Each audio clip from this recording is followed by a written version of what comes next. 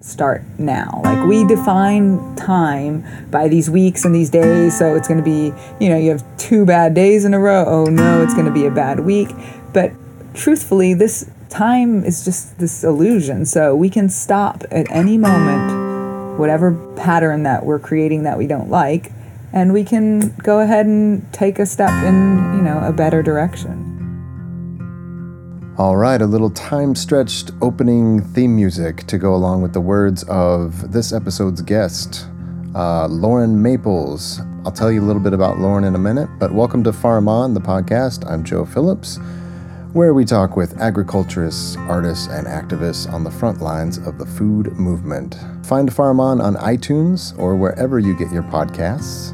You can contact me on Twitter at FarmOnDharma, that's Farm On, DHARMA, or send me an old school email to dharmaonthefarm@gmail.com.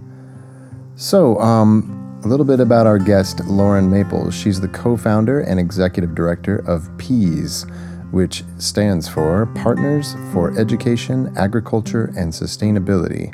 It's a nonprofit operating in Austin, Texas. Woo! Love Austin, yeah. PEAS provides educators to local schools and leads outdoor lessons and works with teachers to help them better utilize the outdoor spaces on their campuses and with their own classes. Lauren has been awarded 2 separate Fulbright grants that have allowed her to travel to New Zealand and all over the U.S., researching best practices in outdoor education. I first met Lauren at a conference organized by Slow Food USA, where she asked if I had ever read Wendell Berry. And I was like, yeah, of course I have. Everybody has. And actually I hadn't. So it was a big revelation for me. And when I finally did sit down and read some of his work, I was like, where have I been for the last 30 or 40 years? Because everything that I felt in my heart and I felt in my brain, he had already written about it and talked about it. If you don't know, Wendell Berry is an American novelist, poet, environmental activist, cultural critic, and farmer in Kentucky.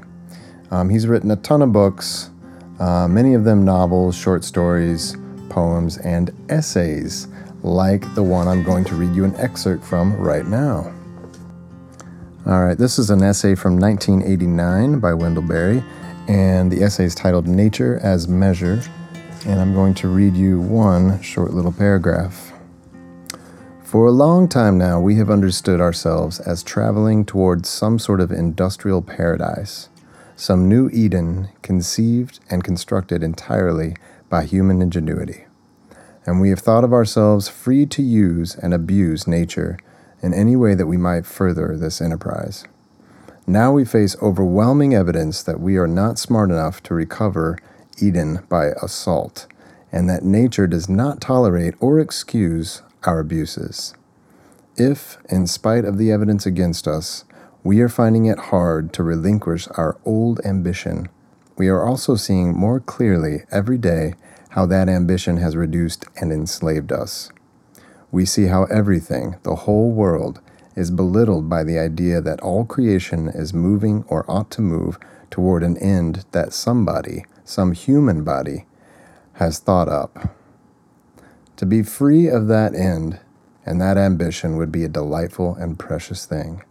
Once free of it, we might again go about our work and our lives with a seriousness and pleasure denied to us when we merely submit to a fate already determined by gigantic politics, economics, and technology.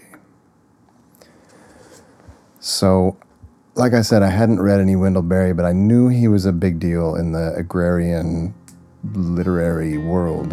And I remember seeing a photo in the news of Wendell Berry receiving the National Humanities Medal from President Obama.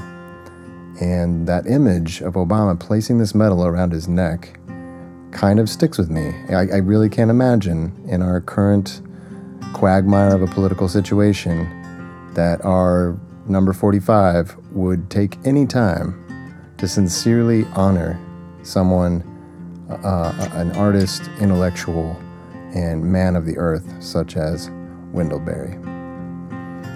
So we need them now more than ever. And in this episode of Farm On, Lauren and I talk about life, and we talk about life through the lens of Wendell Berry. And we do that by reading some Wendell Berry quotes. So here's Lauren Maples, and I hope you enjoy it. Yeah, at the bare minimum, I mean, most every campus in our district has some field. I mean, we do have a couple that are in urban, like, blocks, but they have managed to cultivate green spaces within those areas, but the vast majority have some kind of field. So, I mean, you can do basic lessons on plant blindness and go and look in a field and just count the different types of grass out there, and that type of thing is very eye-opening to kids. Wait, plant blindness? Mm-hmm. What was that? Plant blindness. When you plants that can't see? No, we're humans that can't see plants. That kind of plant blindness. Yeah, you look at a field and you're like, oh, it's grass, or oh, it's green, and then not taking the time to appreciate that there are probably hundreds of species of plants in that the picture. Biodiversity. I mean, I've been doing this for a few years, and I still frequently have plant blindness, and I'm really trying to learn how to identify things, or at least just notice the diversity, because you can quickly tell if you just see a monoculture grass or whatever. You can quickly tell, like, that's not that healthy. There's not a whole lot going on there. There can't be possibly enough microbial and insect species to make this like a thriving habitat, Yeah, and then without a lot of chemical inputs, it's hard to keep it alive. If one part of it goes, then the whole, patch will die. Yeah. Have you ever been on the debate, the like grass versus no grass debate with people who really just revere lawns and had that kind of like moment where you're like, we're not even speaking the same language? Like, I mean, I know like everybody has a lawn to some degree, but if you get into this work long enough, you realize like the whole grass lawn culture of our whole society is just like destroying our water system. I mean, we're not going to have enough water to sustain this, so what are we going to do about it, Yeah, I wish I had the statistic, but there's like a staggering amount of water that just goes to watering golf courses, and not including all these, residential houses, but like it could probably provide water for a whole country. I just had a conversation with my dad on the phone. He's a big golfer, and I've always tried to get into it. I could never catch on to golfing. I don't know, it just makes me like I try not to be an angry person, but when I play golf, like this like primal anger just wells up. But at any rate, my story is not about that. But he was talking about the grass in their golf course in Oklahoma, and it has to be watered so often that they decided they're going to install these giant fans, these electric fans, on some of the greens to cool the greens. So not only do they have to input tons of water and tons of fertilizer, but now they have air conditioning. They have air conditioning for the grass. And so my question was, well, Dad, is this grass like what? Why does this grass have such a hard time staying alive? He's like, well, this particular type of grass isn't designed to be in hot, drought-stricken areas like northwestern Oklahoma, where it is, and I'm sure in Austin too. It's like, well, is there some disconnect happening? Yeah. Is there another species of grass, or or could you just play golf on dirt? I don't know, dirt. Yeah, like one big sand trap. But I'm not a golfer, so I don't know. Yeah, I'm sure they wouldn't like the plan, but it sounds reasonable to me. Okay, well, obviously we're not going to solve the golfing crisis right now, but so that's cool. So you're wrapping up the Fulbright thing, and you're making all sorts of new proposals for your nonprofit Peas to expand your programming there. Yes. So I think last time I talked to you, you were like kind of in a precarious spot with that, or you were about to propose something. You had contributors falling through at the last minute and whatnot. Yeah, it's getting going. I mean, there's a lot of support, but like with anything that involves a nonprofit, nobody wants to say, we'll provide the funding for it. So so the idea would be recreating something similar to what's going on at the Edible Schoolyard out in California. But because food access and nutrition education, access to varying programs in our district is a big issue, my idea is to take it, instead of providing, unfortunately, we would not be able to provide the depth to the entire district, the depth of programming, but to provide a seed to table experience we could have it would be the teaching farm and kitchen classroom that would provide field trips to the district. So they could bring the kids out to this setup. Yes, this, exactly. Outdoor kitchen type experience. Yeah, so the kitchen classroom would probably be indoors. We already have a community farm on the campus where I had previously been working, and the idea would be, so the infrastructure's in place for the teaching farm would be to have the district allow us to use one of the rooms for a kitchen classroom. So we could see 2 classes at a time, and they would take turns. One would get the farm experience and then the kitchen experience, and then they would switch. And in that, I mean, it would be probably about a 4-hour field trip, like 2 hours in each space. So that's doable. Yeah, half a day. And I think it could be really meaningful. We can set it up in a way and scale it, or I guess put it in a. We can make sure that the lessons for the pre-K students are going to connect with them on their level, but we could also offer field trips to 12th graders and really get a little bit more in depth into our conversation about what a sustainable food system really looks like.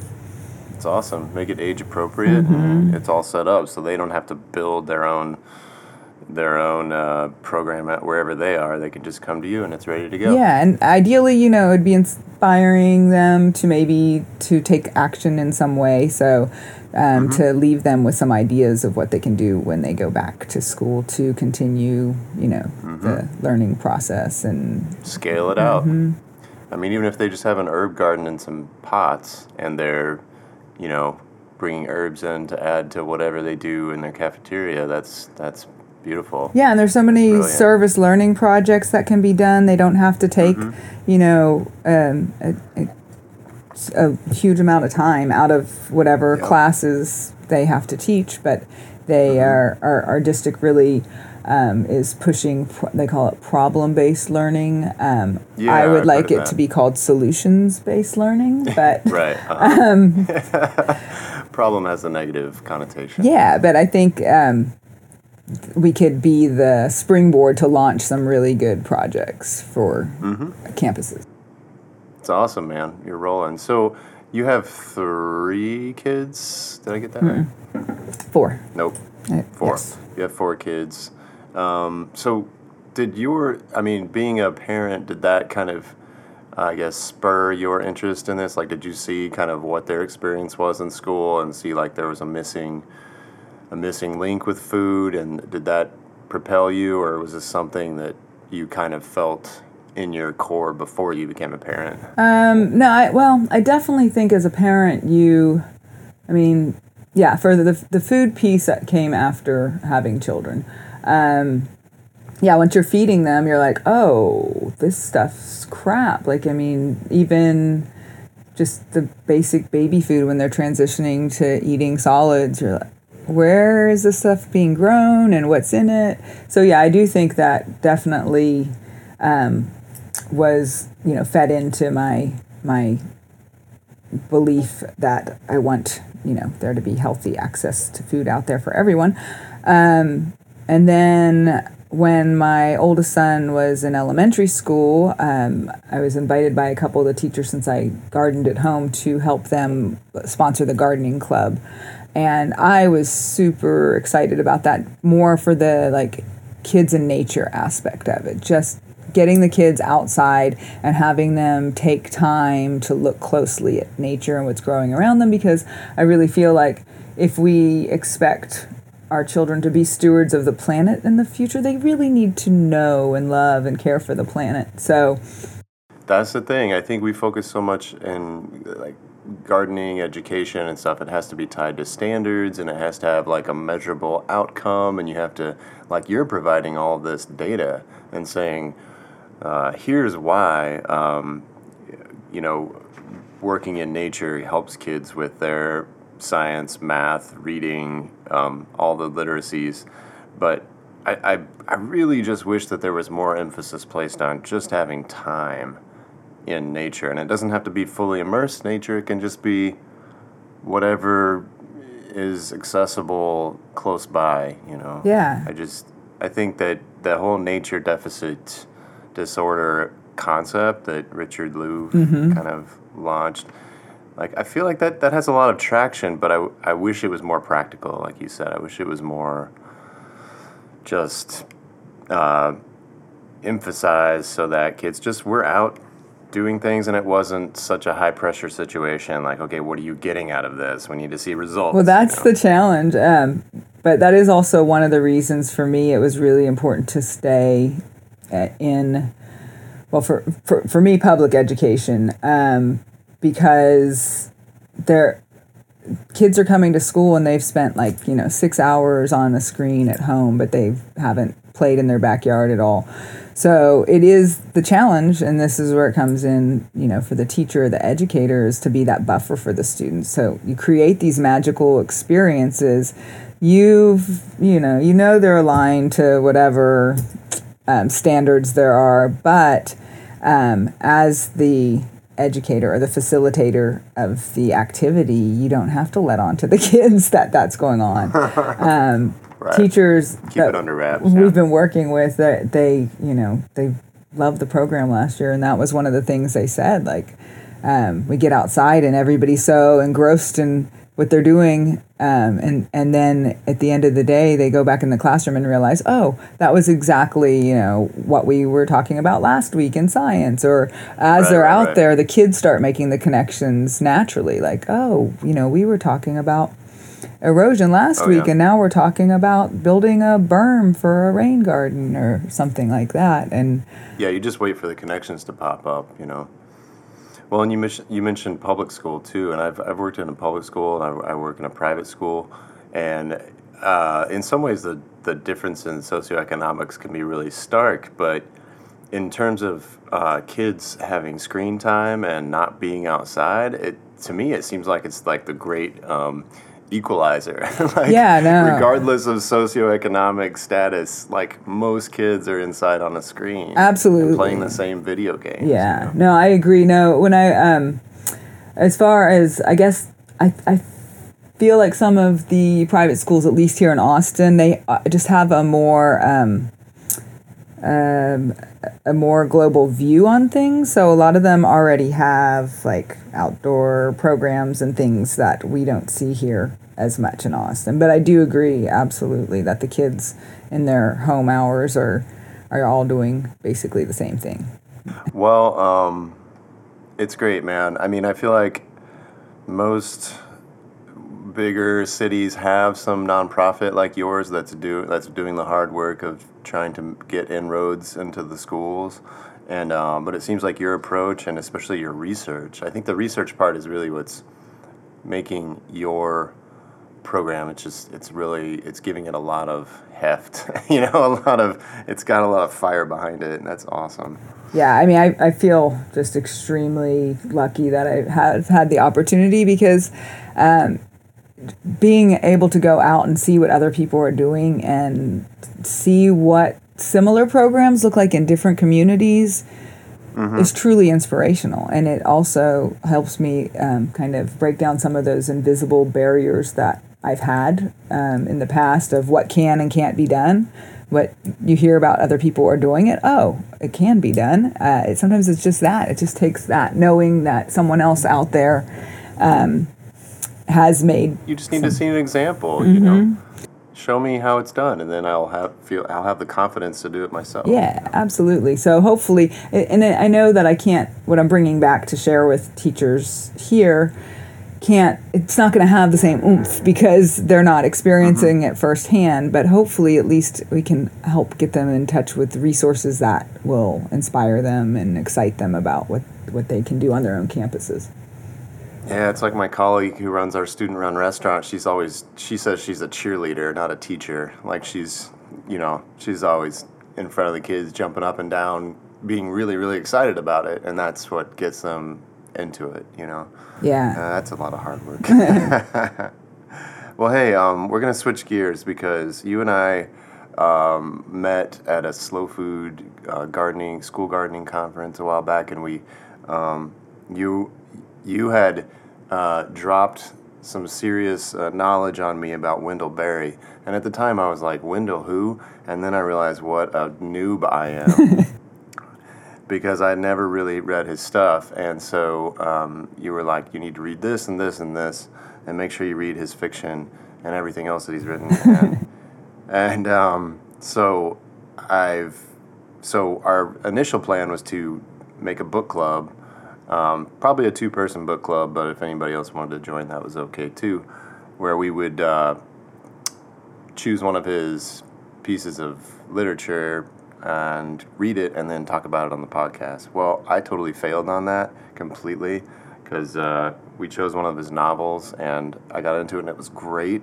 But this summer I just have a stack of nonfiction that I need to get through for the podcast and for other stuff. And so I totally dropped the ball on that.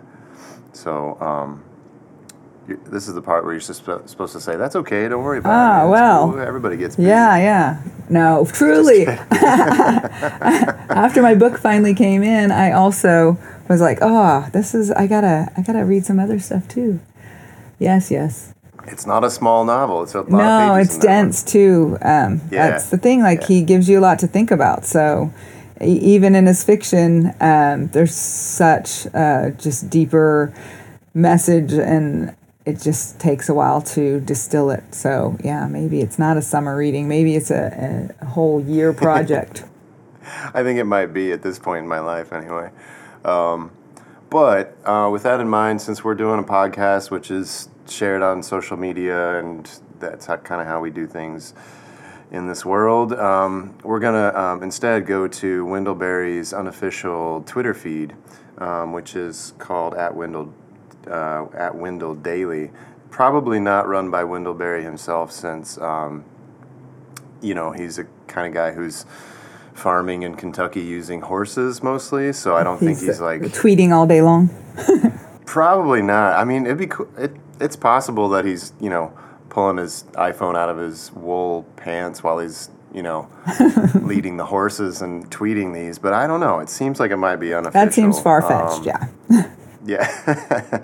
So anyway, we're at the Twitter feed known as Wendell Daily, and I'm just going to rattle off. We're going to free associate some Wendell quotes and see where it takes us. Okay. How's that sound? That sounds interesting. Let's see how it goes. It's could work and it could work less, but we'll see how it goes. All right, so the first one right at the top. Here's a Wendell quote. Don't own so much clutter that you will be relieved to see your house catch fire.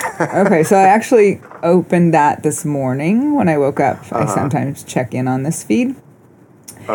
And I laughed because last night I was like, as long as I have the strong box with our passports and the kids and, my husband, then I might be relieved to see my house catch fire. And I just said that last night to a group of friends that we were hanging out with. So I guess it's time to clean things out. You keep your husband in a strong box? No. That's what just the passports. Husband, kids on the side. Out of the house when it catches fire. Yeah. Well, there's this whole new trend of minimalism. Like, I guess there was a movie about it that I haven't seen, but like people who are just paring down to just that one fork. Yeah. You just wash every day, and almost like you're camping all the time, but you still live in a house of some kind. We kind of tried that before we had kids. It ended up in us getting rid of a lot of books that we really wish we had back now.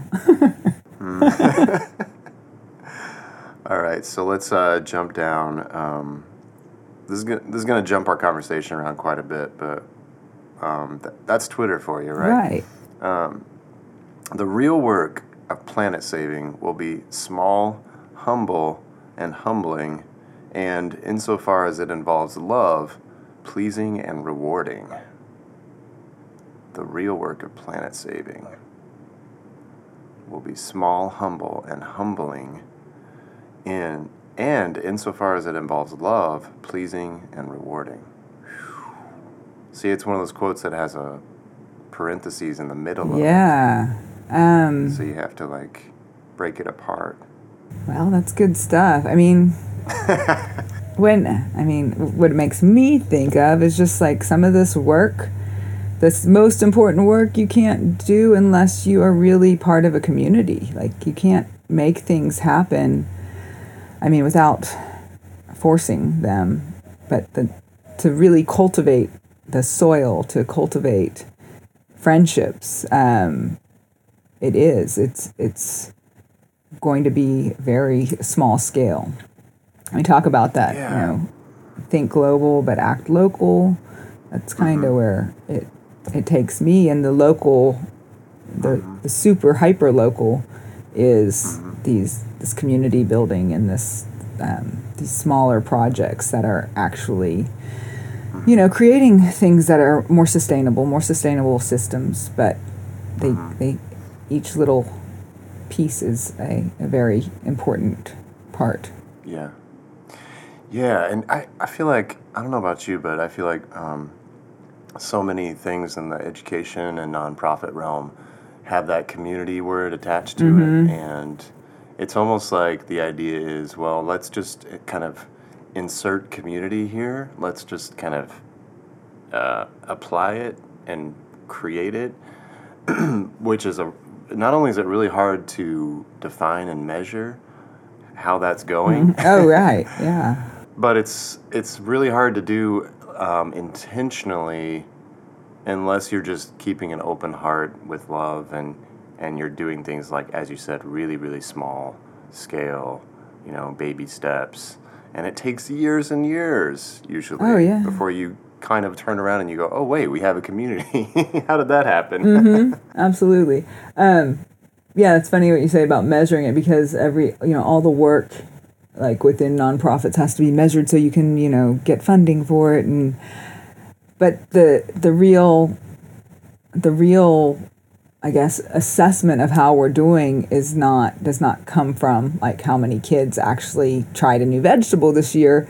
It comes from when like we show up and teachers and students are happy to see us and they're happy to get outside for their lesson. And I've tried to write Just that. being there is most of it, being present for people. Yeah, and then you start to know each other and you start to know about the students and the teachers outside of their school experience. They start sharing, Yes. At home we do this, or, even simple things like what you did over the weekend. But it wasn't until, full year of programming with teachers that you get to that quality of relationship. And so this leads us into another quote, because if the child's life outside of school is their home and where they play and how they get from A to B, so if we considered all those places sacred places, then this quote from Wendell Berry: there are no unsacred places. There are only sacred places and desecrated places. Oh, yeah. Yeah. And I think about kids in Chicago who they go on a field trip, like maybe they live on the south side or the west side, and they go to the Loop for a field trip, and some of the kids, even older kids, are like, wow, it's the first time I've been downtown in Chicago, So it's like if their neighborhood or their house isn't considered a sacred place, if it's a desecrated place, then there's not a whole lot there's not a whole lot of foundation there, you know. Yeah, well, and that, I don't know, there are so many, I guess, interpretations of sacred and desecrated. That one's, that's one of those ones, like, one of his things that I have to ponder for a while, kind of meditate on it. We can ponder it. I know I'm kind of just, this is rapid fire, so maybe some of these don't lend themselves to rapid fire as well. Well, and the scale of sacred places, like what's sacred to me may not be sacred to you or to someone else. Right. And then how do you share that with other people when you do have a sacred place? Do you want to share it, or sometimes you just want to not share it so it stays sacred? All right, I'm just flipping through here. All right. There is nothing more absurd than the millions who wish to live in luxury and idleness and yet be slender and good-looking. Yeah, that makes sense. Is there anything more absurd? No, that's pretty absurd. But it's fun. Yeah, that actually reminds me of a great conversation with some friends I had. They are farmers, and they had this homestead in town, and I was talking about, I was in the classroom at the time, but I went to the gym, and they're like, you garden, why don't you just spend more time in your garden? Why would you go to a gym? I'm like, okay, good point. I'm taking that. It is a good point. Gyms are expensive. Yeah. So years ago when my gym membership ran out, I did quit going to the gym. Yay. And but that idea, like, they are totally fit, healthy people. And they're just, it's just their daily, duties. They have just the right amount of melatonin in their skin, and there are lots of oxygen coming in their lungs constantly. And we'd get together. I'd be like, "Hey, you want to go for a hike?" They're like, "Nah, we worked all day. Let's let's have dinner." Right. Yeah. And isn't that the goal? I mean, there's some native community, some native tribe, I forget where it is, very remote area, where the sort of lifestyle is, as long as you get hungry during the day and you laugh and you cry every day and you get really tired at the end of the day, that's a good life. That's how you know you're on the right track. Right. You're really alive. Like, oh, wow, I'm really tired today. I really worked hard. Okay, That's good. That is good. When I rise, let me rise up like a joyful... Let me try that again. This one gets shared quite a bit, actually, now that I see it. I've seen it retweeted quite a bit. When I rise, let me rise up joyful like a bird. When I fall, let me fall without regret like a leaf. That's awesome. I like his focus on the times of joy, because he's a very practical man and, talks a lot about the strife and the problems of the world, but always leaves a space, I guess that sacred space, for joy. Like, we must allow ourselves to experience joy in this world. I mean, we can... So it's almost a matter of perspective to find that joy, maybe. Certainly can be. I know I'm coming from a place of privilege. So I had, growing up, my mom was a single mom with 4 kids, but my dad was still in the picture. So emotionally, even though we didn't have a lot of money, emotionally, like, my family was pretty well cared for. And upper middle class kind of deal? Lower middle class, but we...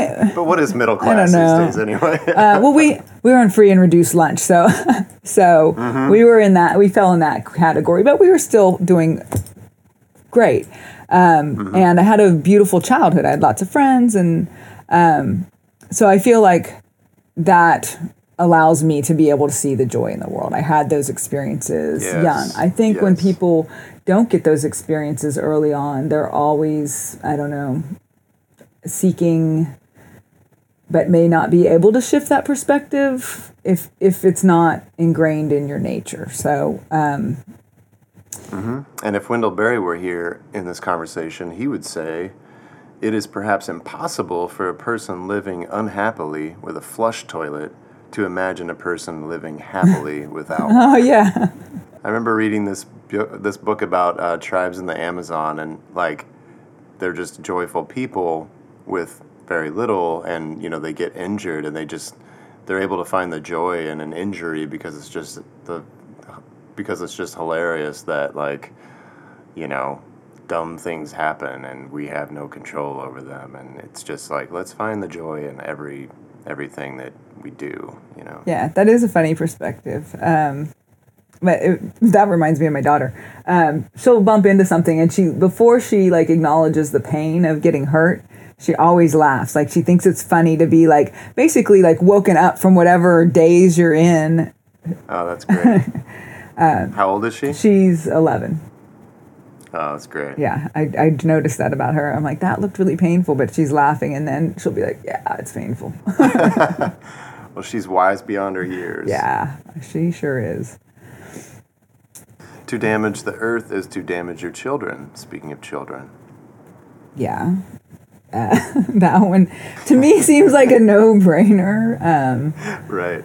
But then also, this is a space that I've been in a lot lately in my mind, is our system here in the United States and most of the Western world, forces us to be contributors to this damage on a daily basis. The way, our cities are set up, that we have to burn fossil fuels to get around. I mean, we don't, but we have to be very intentional and really take on a different lifestyle and pathway. It's not the natural system that we're growing up, the unnatural system we're growing up in does not give us that as the easy option, or I don't know. I guess we've based what we do so much on convenience that even the people with good intentions are constantly just contributing to this damage. And I feel pain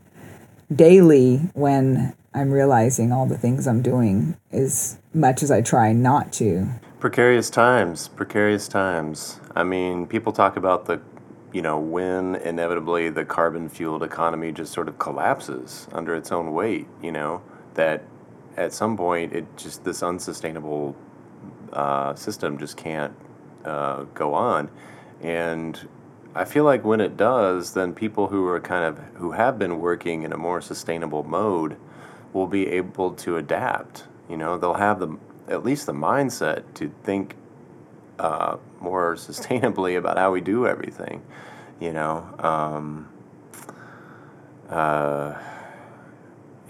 but that's going to be a rocky transition for sure. Yeah, when I play it out in my mind, the transition time is just what would be, extremely painful and, deadly, it would be war, I would think, of some sort. Right, resources, and yeah. Okay, let's not talk about that anymore. Bring it back up. I'm gonna have to edit this back into our previous little our little conversation about your daughter, because Wendell Berry says, laughter is immeasurable. Be joyful, though you have considered all the facts. That's your daughter right there. She's like, bang! She's like, I just banged my knee on the coffee table, but it's hilarious. Yes. No, I like that. I like that a lot. That's really inspiring too, because that sometimes I feel like people always say, Lauren, you're a really positive person. I feel like there can be a perspective of people who don't know me very well that I am not paying attention to what's going on in the world. But I feel like, in consideration of all the facts, that I still want to focus on the beauty in the world. And it's hard. I have several friends who suffer from depression. I have family members with anxiety. And you can't sell people on your perspective, as we had talked about before. But I don't know, like one of my goals is just to maybe help people connect, even if momentarily, with something positive in the day or what's going on in the present.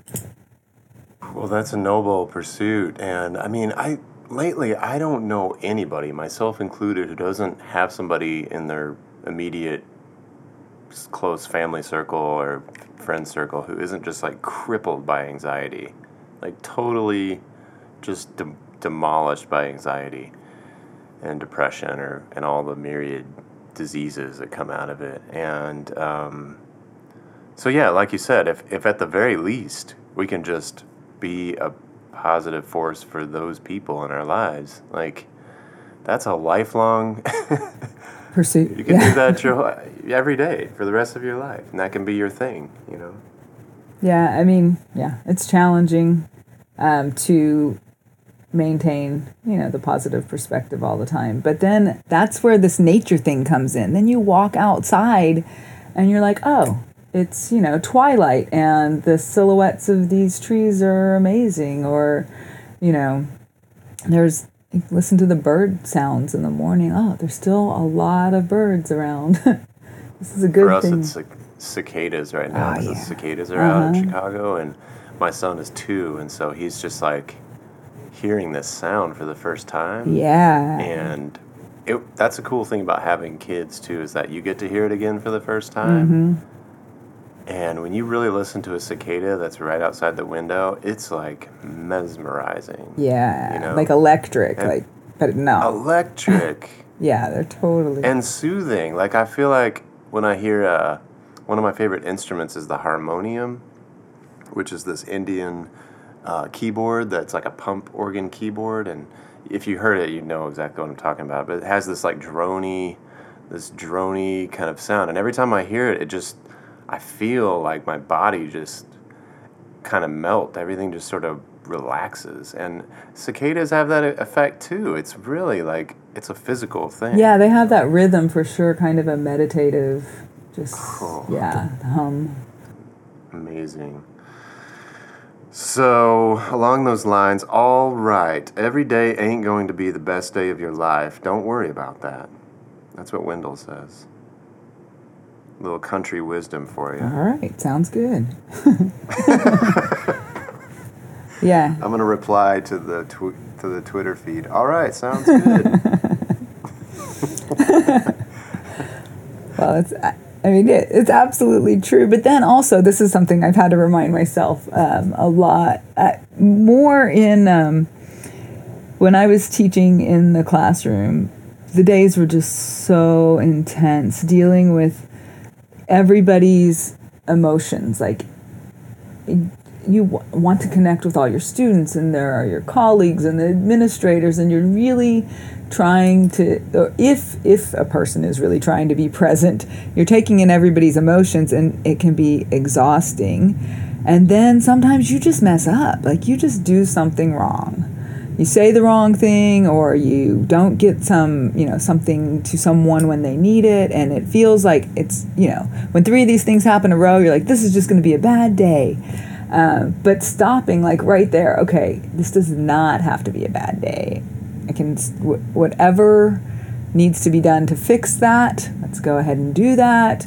And then take a few breaths and start now. Like, we define time by these weeks and these days. So it's going to be, you have 2 bad days in a row. Oh no, it's going to be a bad week.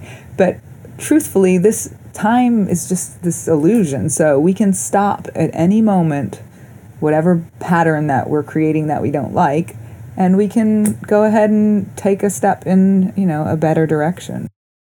Man, it's like you're inside my head, because my wife and I are doing this 8-week course called Mindfulness-Based Stress Reduction, in MBSR, and it's like a John Kabat-Zinn program, and one of the tools was basically exactly what you just said, and we were just practicing it last night, where it's called STOP is the acronym. S is for stop, T is for take a breath, O is for observe what's going on in your body, right? Like you said, you're in a classroom and everything's failing and the kids are revolting and just observe what's going on. Like, how do you feel in your body? Because I think usually those things happen and we don't even notice what's happening to us, you know?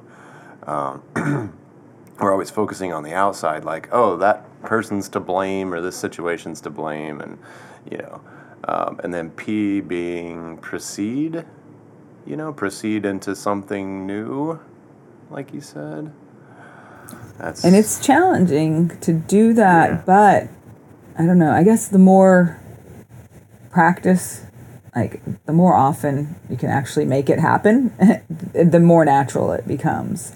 And I've realized with other people, like sharing spaces with other people, and you know, pretty much my entire life, I've never really lived on my own. I grew up in a big family. I have a big family. I've taught. So I've always been surrounded by people, but like coming to this realization that their emotions are this energy that fills the room, but not necessarily having to take that energy in and combine it with mine, especially with the people that you love the most. It's really the hardest. Like, you naturally feel like you're taking on whatever their stress or disappointment is. Yeah. But trying to keep in mind that I can be more supportive of other people if I can not take on the stress or negativity. Oh man! So one of my former colleagues was he was a diversity director. So he was like the guy who was always running workshops about diversity and, you know, windows and mirrors and, you know, all the kind of heavy racial issues and sexual orientation issues. So people would always come to him with like their story of the day, like, oh man, this happened to me, or I just read this article that is, you know, I just wanted to bounce it off of you. And so he was always the one like absorbing other people's heavy trips, right? And the way he put it to me was like, the way he survived that, I guess, was, you know, he can visit that world while he's speaking to somebody, like really listen and really empathize and really show that he's caring, but he doesn't have to live in that world. He can just visit it and then go, oh, that was an interesting visit. Now I'm going to move on with the rest of my day, you know? Yeah, that's a good way to put it. All right. Okay, we're coming up on the end here. Since you're running a nonprofit, this might ring a bell. To make a living isn't to make a killing. To make a living is to make enough. Yeah. I like Yeah, that man. one. I like talking about enough Yeah. because that was Because maybe if you don't have a flush toilet, maybe you have enough. right. And maybe the flush toilet just becomes a pain in the butt because the flapper leaks and then you got to turn off the water. I mean, More money, more problems, right? yeah, exactly. This flush toilet is... what is it doing to me? It's turning me into a monster. I keep going to Home Depot. Exactly. I'm actually living that experience in my household right now. Oh, But, God, it's the worst. But no, thinking about, you know, people equate success with financial success here, you know, in the United States. But there does become a point where you just, all you can do with your money is buy more stuff, or the numbers just sit there in an account and they're not doing anything. Or it seems like some people follow that kind of pattern. But then you have your 2 houses and your boat and your all these things that need to be taken care of. They all have, you know, issues of their own. And do you get to enjoy your time? Like, I don't know. Right. And that's being mindful, too. Do you even notice that you're not enjoying your time? Or are you just thinking about the next vacation all the time, you know? Yeah. Like this kind of like mystery time down the road where, okay, I'm working hard so I can enjoy my life in 6 months, you know? Yeah, in this place that will be better, whatever better is. Yeah. All right, so this might be the last one, but it doesn't have to be. But I was thinking about your story about taking your family to the Redwoods, I believe, which always stuck with me, that story. So Wendell says, invest in the millennium, plant sequoias. Say that your main crop is the forest that you did not plant, that you will not live to harvest. Say that your main crop is the forest that you did not plant, that you will not live to harvest.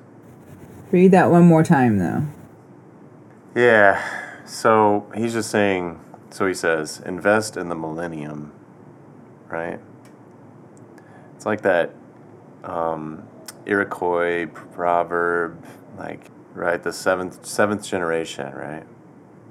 So invest in the millennium, plant sequoias, right? Because sequoias must take, hundreds of years to get mature. Say that your main crop is the forest that you did not plant, that you will not live to harvest. It's an interesting idea. Well, I guess it makes me think just about this responsibility to be, in addition to the forest, but to be caretakers of what's been here for all these years that we do not need to use up. How do we become those stewards? Right. And so you took your family to the forest, and your at first your son was like not in, like you. Yeah. I know as a parent, like, you have expectations, right? You're like, oh man, I'm gonna get like the parent, like, blue ribbon prize. My kids are gonna be like, Mom, or in my case, Dad, you're brilliant. Thank you so much. Thank you for this. Really, this means a lot to me to get to experience this forest. I feel nourished by it. And that's what happened? Yeah, no, that's totally what happened. No. Yeah, no, 3/4 of the kids were like, this is pretty cool. And then my teenager was just, did not get, well, it turns out he did not get a good night's sleep. But my initial interpretation was that he hated the redwoods. Right, yeah. Yeah, so we're walking, he's crabby, we're walking through the Avenue of the Giants. Like, we're off the road and we're walking through the trails off the Avenue of the Giants in the Humboldt State Park area. And they're the most amazing trees, and the lighting, the way it's filtering through. It was just absolutely splendid. And he's crabby. But that was one of those points I did have to realize, like, I can get all wrapped up in his crabbiness, or I can, still be here and, like, this is something I wanted to do my entire life. I can still be here and be a part of it. But then after we left, I did, driving hours back, from California to Texas gave me a lot of time to ponder where I went wrong as a parent. What else is there to think about? That's right. Yeah, and I was so, it shattered me for a while. And then later he was going hiking with some friends, which was the first time he had really initiated outdoor adventures on his own with his peers. And so I got really excited. And so we came back to this conversation about how bad the redwoods were. And he's like, it wasn't that it was bad. It's just I didn't sleep well and the ground was rocky. And I had, he was sharing a tent with his siblings. He's like, I didn't have it. He's quite a tall kid. He's like almost 6'2". He's like, I didn't have room to stretch out. And I was like, okay, I kind of see it. And then we talked more about things like, he's like, it's not that I don't like the outdoors. It's like, I don't like sleeping on hard, bumpy ground. I was like, okay, yeah, I can relate to that. He's more of a glamper than a camper. It's all right. Exactly. Yeah. So then, so we talked about, the different things he does like, and canyons are really sacred places for him, that he really finds the solitude and the structure of canyons to be really amazing. And yeah, I'm so glad we've had many follow-up conversations since then, but yeah, because I was really, really sad unfortunately it took us months before we had the follow-up conversation, so I was kind of living with that for a while. Yeah, I remember when you told me that. It was like a heavy thing. And I mean, it's great because you're not only in your family life, but in your professional life, you're just trying to expose children to the possibilities, but it's really up to them, to find the entry point for themselves, and to feel like they are responsible for their environment on some level. It's like when I'm trying to get my son to eat, one of the things we heard to be helpful with that is like, it's your responsibility to present the food to them. It's their responsibility to eat it, right? We can't make them love it. Yeah, and all we can do is present it. That's a whole other challenge when we talk about food and food options, and but that, I guess, is also another important piece of the work we do, is that we are able to show them food in a different, like, we're not in the supermarket, we're in gardens. We get to show it in a whole new light. The sunlight instead of those fluorescent lights makes a difference. Right, yeah. And close to its source. Yeah. Like, oh, I didn't realize that's how tomatoes are actually grown. Yeah, and kids who grow their own food, they get excited that this was the plant that they took part in growing, and so they are more willing to try. Oh, yeah. Absolutely. Absolutely. Well, you're doing it, Lauren, and it's awesome to hear about, and I love following your journey, and you've become a resource for me, actually. So I want to say thank you for just for helping me to keep doing this work too. Thank you, and thank you for taking the time to talk with me. Okay, folks, thanks for listening. If you like this, be sure to share it with like-minded folks. Find us on iTunes or wherever you get your podcasts. You can contact me Twitter @FarmOnDharma, or send me an email, dharmaonthefarm@gmail.com, or check out my essays on the website, dharmaonthefarm.com. Tune in next time. I'll be interviewing a couple of really cool artists from Chicago doing some farm art. Until then, follow the sun, find well-being, and farm on.